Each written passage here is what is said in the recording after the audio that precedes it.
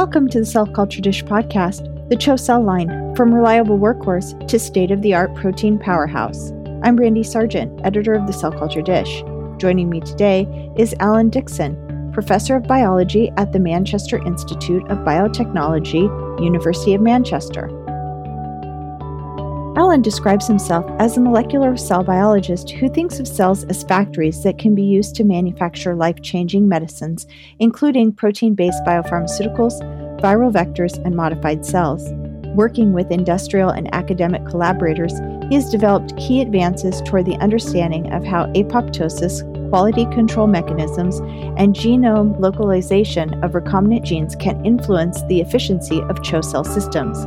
His laboratory were very early adopters of the application of omics approaches to provide molecular profiling of CHO cells and how such information could be used to direct cell engineering toward improved manufacturing processes. Alan's contribution to the sector was recognized by the award of the Peter Dunhill Award in 2017. In addition to his research, Alan teaches undergraduate and postgraduate levels and has held several senior administrative roles at the University of Manchester. Welcome to our podcast, Alan. Thank you for being with us today.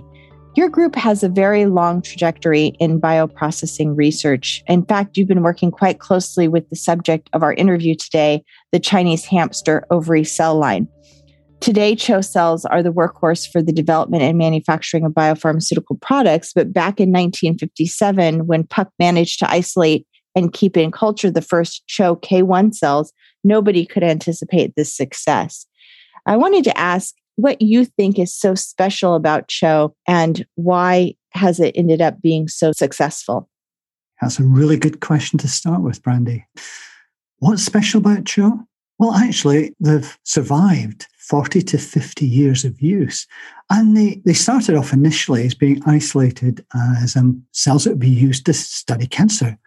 And they divided very rapidly, and they were used for a long time in that context. But at the same time, people developed mutants that enabled them to be used in selection systems to express proteins. So by that, I mean being able to use a cell line and knock out specific genes. They were able to use those same genes in a vector cassette so that they could use that as a marker to look at the uptake of a recombinant gene. You know, I think the longevity of the CHO cell is because it was a very robust cell line that many groups worked on. They built up lots of information about how the cells grew, and they tended to be a very, what shall we call them? A very amenable system to generate further mutations that gave the cells different properties that people could use to their own purposes. So I think that's a first starting point. And then I think also because CHO cells started to be used for the production of proteins, they then became almost accepted. The products that came from them went through the FDA and other regulatory authorities and were approved. And consequently, then the ease of that approval meant that others could follow along and also get their product approved if they used CHO cells as well. So they became established in that way. I think that's successful for them in terms of their ability to be used by many different groups to make many different types of proteins. So it was a rapid growth, the large amount of information that was gathered about them, the selection markers that could be coupled to vectors and protein expression, and then the fact that it got regulatory approval. So I think that's a bit of a summary of that area. I hope that covers what's special about them. They're also, I mean, if you want to call them special, they are mammalian cells. They carry out the right sort of processing for the type of products that might be used as human therapies. And as such, that also fitted into the speciality and the value for companies in terms of a production host cell line. I think it is appropriate to call them special. Not only have they been such a workhorse for the industry, but also from the original isolation of the CHO K1 cells, many derivatives have emerged over the years, CHO-S, CHO DG44, and then CHO K1 variants. And more recently, knockouts to improve clonal selection or eliminate undesirable enzymatic activities. although there's been a dramatic evolution in genetic manipulation and gene editing technologies over the past couple of decades, one would have expected an acceleration in the generation of new hosts. Do you think that these original variants managed to address specific industry needs at the time, and perhaps that new promised improvements are far more difficult to realize than one might think? Oh, you're asking me all the good questions today. Let me just go back to the derivatives that have emerged. The derivatives emerged for two reasons. First of all, because the CHO cell line was subject to mutations and went through various screening processes. Then we ended up getting different variants emerging from continuous culture. Those cell lines then became accessible. Various groups were using them around the world. But they also gave rise to different processes. And for companies, that was valuable because one company could use a very specific CHO cell lineage, a variant, a derivative, if you call it that. And then another company could be using a different one. So companies were able to develop their own platform that was selective and might give effectively commercial advantage. And in a world of IP and related activity, one has processes that develop. So, for example, not only might somebody use a CHO DG44, but they develop a very specific medium and process to go along with it. And over the years, the use in a company with different media being used would effectively cause the cell line to become honed in to a process. So the derivatization, this is called directed evolution. The process that you might use would develop your cell line into one that was perhaps different from the CHO DG44 that started off 20 years before. And its continuous use gave advantage to people. Now, these original variants then, I would suggest that we now have many more variants. Every time somebody develops a CHO cell line and uses it to make a specific protein, they will inherently end up with a slightly different variant. And was it addressing the specific industry needs at the time? Well, it was.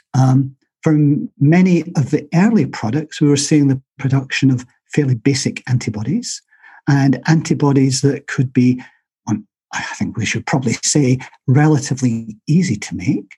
And over the period of time, by growing the cells in different media, it then became possible to enhance and increase the production. At the same time, we're balancing the growth of the cells in a different media with perhaps the selection of a variant that was better within that media and adapted to making that product. I think that the last part of your question, if I just remember back, was were the new promised improvements, were they realized? Have we achieved these? Well, in many ways, there's been a continuous evolution between using a CHO cell line, adapting it to grow in a specific media, adapting it to make a specific protein, and having an environmental platform for cell growth that has enabled people to move from, at one time back in the 1990s, fairly pleased if we made 0.1 to 0.2 grams of antibody per litre. Now using cell lines that might have started off as being CHO DG44, the evolution of better processes and the adaptation might be making 5 to 10 grams per litre in what was initially the same original variant, but has adapted to the processes that have been used. So I think in terms of an industrial perspective, these variant cell lines have generated adaptation within the company hands that have enabled them to optimize the process. And I think we should see them as being very successful. And the ability to make products up to 5 to 10 grams per litre for antibodies has really revolutionized our ability to make medicines that are being used therapeutically. It might be that we want to talk about non-traditional antibodies and different products, and they are more difficult to make, perhaps not to the same yield, perhaps not to the same quality, and we're looking at the way in which CHO cells might be adapted to handle these much more difficult formats, but very exciting formats of potential medicines. I think I'll probably stop at that point on this question. And, we can come back and talk later about those specific details if that's relevant.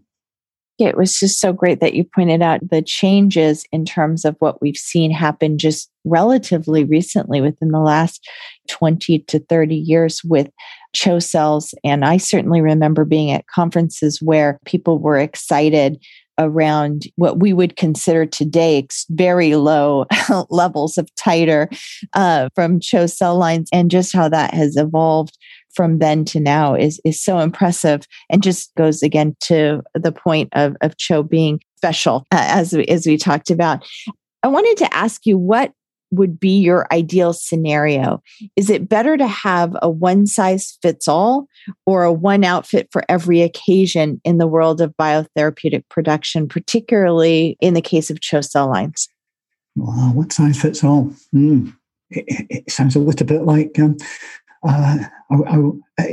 we're going out, do we actually have different ties to wear all the time? But the one suit is probably quite a good idea. For a company and industrial level, you would like a platform that works very much in the same way every time, and you've got predictability. So one outfit for every occasion would be fantastic. But sometimes our occasion might be a wedding. Sorry, I'm being very going into real life now. One time it might be a wedding, the next time it might be a christening, and the outfit we'd want to wear might be similar, but it will be different. For a wedding, you might wear a different sort of tie than you do to a christening, whatever. So I think if we're making fairly standard antibodies, where there is a format of product that is relatively similar every time we try to make a slightly different variant, so we've just engineered a part of it, then it would be ideal to have a one outfit fits everything. One size fits all, I think you've called it. But, as we're moving onwards, we aren't just making the antibody every time. We're making formats of proteins now that are really unusual. In the biopharms area, people talk about vanilla and exotic antibodies. So the vanilla antibody is basically the format that's more or less identical every time. The exotic ones is where the molecule might be engineered to have extra binding sites or have a very different structure. And it's likely that we're not going to find that the same CHO cell will work for all of those types of products. So one of the drives really is to understand better what it is in an exotic molecule that might make it much harder to make. And then can we match that together with a CHO cell variant that's been engineered to accept the production of that molecule, or can be adapted with the process, with the medium, with the engineering to fit that specific product. So I don't know if there is an ideal scenario. It would be perfect if you just went into your box and you pulled out the CHO cell line you could use every time. Yet it's unlikely to be that. And yet the one size fits all, so many antibodies are made in a routine platform process. And you can guarantee almost certainly you'll get this product. So you definitely want your one size fits all in your box of tools. But you also probably have that toolbox for the adaptation as we're moving to new products, where you can go to those, imagine like a library of 10 different cells, and you try number 1, number 2, number 3 for different products as you come along. So the ideal scenario is probably this fairly standard process you have, and the library toolbox you can go to, and you can take out individual ones to test out the difficult molecules, the ones that are unusual, the exotic ones as you go forward. So I'm very good at not quite answering a question, I think, Brandy, but I've tried to give you what I think is the ideal scenario, which is a mixture of both. You really do want your one size fits all, and then you want your specialized ones as you come forward to try and make the more exotic and the more difficult molecules. That makes perfect sense, and really goes into my next question. In recent years, we've witnessed with more or less success the onset of different waves of alternative methodologies to produce biotherapeutics, from recombinant plants to engineered microbes to cell-free platforms. Kind of going back to what you were talking about, having need sometimes for different outfits, so to speak.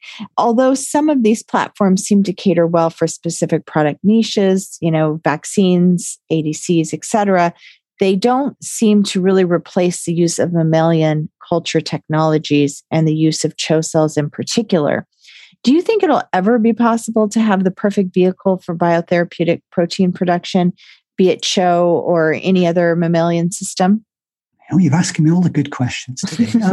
Let me say, one of the things I should tell you about CHO cells is that they are not professional protein secretory cells. We're using them, and we're using them because of the history and because of some really neat selection systems that enable you to define which cells have taken up the recombinant gene that you wish to express.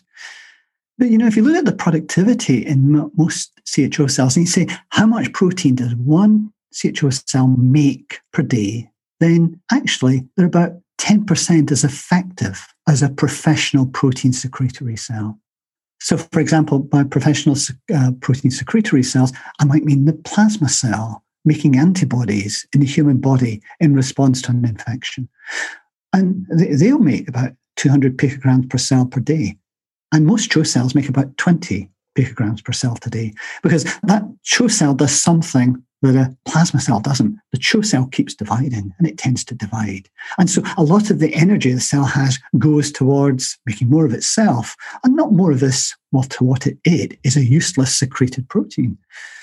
So if we understand the basis of a professional secretory cell, then you could start to select for the type of cell that would be useful to use as your perfect vehicle for biotherapeutic production, or to think about how you engineer CHOs towards that perfect vehicle. So the perfect vehicle for protein production will make lots and lots of proteins per cell per unit time. It will also have to be able to grow well. And so ideally, you want it to grow to as high density as possible to get as much product as possible. Now, those two things are probably incompatible, but we can think about switching cells. So an ideal vehicle will be a cell that will grow incredibly well, which can then be switched onto a productive phenotype to make the recombinant protein. And then a final thing to add to that perfect vehicle would be that it makes the protein of the right quality. So for example, will add exactly the right carbohydrate groups, or it will modify the protein in the correct way for function. And it's very easy when we're working with antibodies, for example. The major modifications are glycosylation, but there are some much more complex proteins out there that require different modifications. Are CHO cells going to be the way of the future? Well, they grow well, they can be adapted, they can be modified, they have all the potential to be turned into these grow well and then switch on for production platforms. And we're seeing people starting to use continuous processes for Chinese hamster ovary cell culture and growth, so that you can grow your cells up to quite high density within almost a fixed, immobile situation, and then slow down the growth and keep them actually alive and yet producing in a continuous process system. So it's not just necessarily the system, the Chinese hamster ovary cell that we might think of, but also the environment in which it survives, which will affect its productivity. So the vehicle is going to be the right CHO cell, the right environment, and the ability to make a protein of appropriate quality. You might ask me, would another mammalian cell work? Absolutely. But it has to be able to have this growth property and production property. You might then ask me, could we just engineer microbes? And the answer to that is yes. If we can actually get microbes that will handle and modify proteins in the correct way to use them for therapeutics. And there are individuals trying to modify microbes, E. coli, other systems to do just that. So I think we're probably 10 years away from having systems that might be used. We're seeing people working on cell-free systems. We're seeing people looking at recombinant plants. But there's such an investment in the industry, in the CHO platform, and the investment in time to get one that's so much more productive than it was years ago, that the challenge for anyone wanting to use another system is whether in 5 years they'll get a return for the investment of time and money they put into developing up another system. So I think I'm not going to say stuck with Chinese hamster ovary cells. I think we're very fortunate to have them, and we'll be able to use them for the years to come with these adaptations I mentioned. As we look towards the future, I ask myself, will we continue to want therapeutic proteins? And will we be harvesting them in cultures and then injecting them into individuals? Well, we're seeing so many things happening in the cell and gene therapy area where actually we might be able to re-engineer individual cells and put them back in the individual and cure them for life. So somewhere along the way, there's going to be some of the therapies that are generated in Chinese hamster ovary cells that are going to be therapeutically delivered in individuals' own cells by engineering those cells and cell replacement. Very costly just now, will become more expensive. It depends on the disease it's going to be used for. But as the bioprocessing evolves, we're going to have to find ways of ensuring we can take cells from a patient, grow them properly in culture, re-engineer them genetically, and then put them back into the individual and hopefully produce what will be absolutely life-changing cures in those individuals. Some of that technology is already happening, but I think we're going to see more and more over the next 10 or so years. That's probably, will we be replacing expressing technologies? I'm not sure. I think my point about the cell and gene therapies and how they might develop up new cures as against new treatments, I think is a very powerful investment for the future. What you were talking about in terms of having other alternatives for therapeutics and treatments, I think is really important. It's all part of how we see therapeutics evolving. How do we see, the shape of medicine evolving over the next several decades? But I'm wondering how you specifically see bioprocessing evolving in the future. Do you think at some point we'll witness, for lack of a better term, a replacement of expression technologies? Or do you think that we'll always at some level have the need to have these expression technologies present? I think expression technologies are with us and they'll stay with us. Things like the production of insulin and not in a mammalian system, but the ability to generate cheap insulin is going to be important for years and years to come. There are other situations where the ability to treat somebody therapeutically by proteins that have been expressed in cultures, CHO cells or other cells as we go forward, will still be critically important. The ability to carry out the gene therapy and cell replacement therapy just now is incredibly costly. And as such, it requires very specialized knowledge of the bioprocessing. I mean, how do we take cells from an individual and grow them well in culture and then engineer them and be sure we're putting back something that's going to be fully functional and will be a replacement therapy? That's critically important for us to go forward. There's still a very important bioprocessing aspect to that. How do we grow cells in culture and make sure they stay the same? And then we're seeing lots of the technology that was developed with Chinese hamster ovary cells to make proteins also being applied into cells such as the human embryonic kidney cells, HEC293 cells, where we can make viral vectors that can then be used to take genes back into individuals as cures. So the viral vector technology in HEC cells is really all about the bioprocessing. What do we know about how well CHO cells grow? How do we know how well CHO cells express protein of the right quality? Read exactly the same for HEC cells. How do we know they're growing well in culture? How do we optimize that? How do we ensure they make lots of the viral vector complex, AAV, lentiviruses, complex nucleic acid protein structures? How do we ensure that the production of those are appropriate?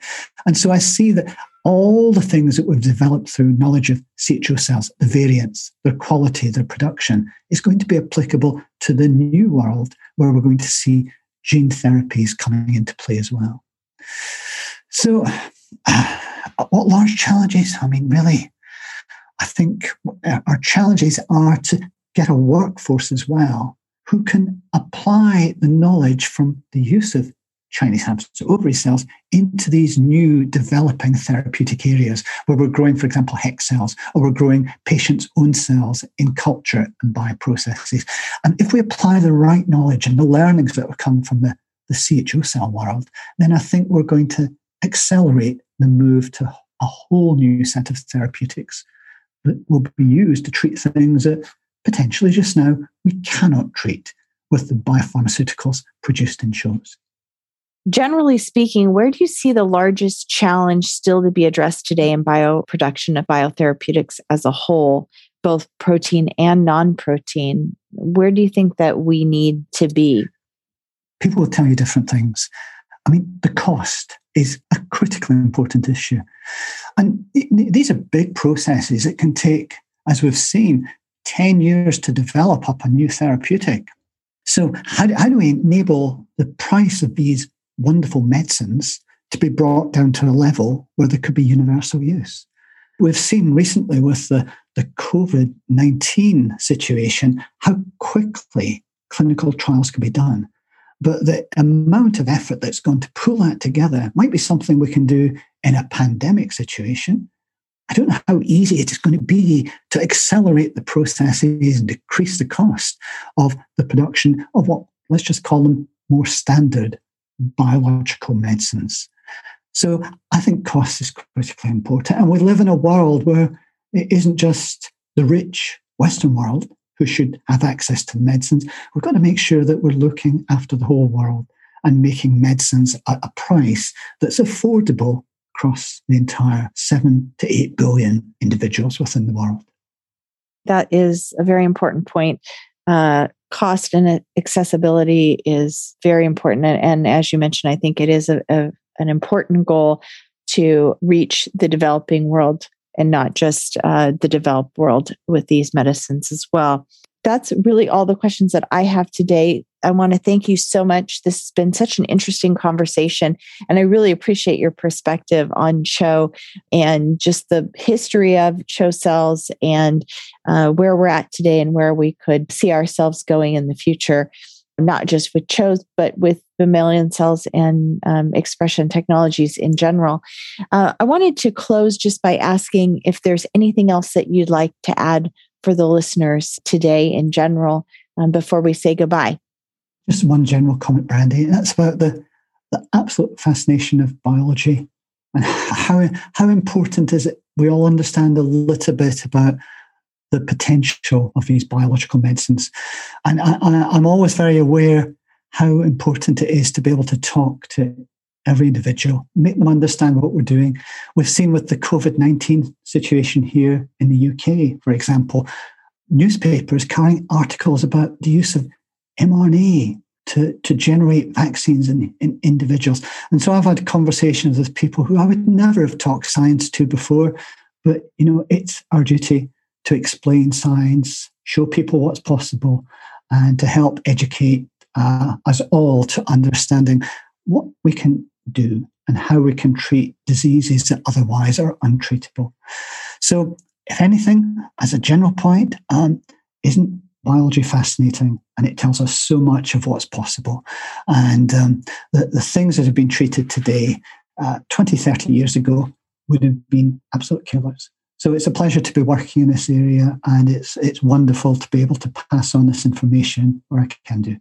That's such a wonderful point. We do all have a responsibility to educate and to share information that we know about biology and how medicines work. And I have a friend who's a virologist who has said that people have never been so interested in what he does.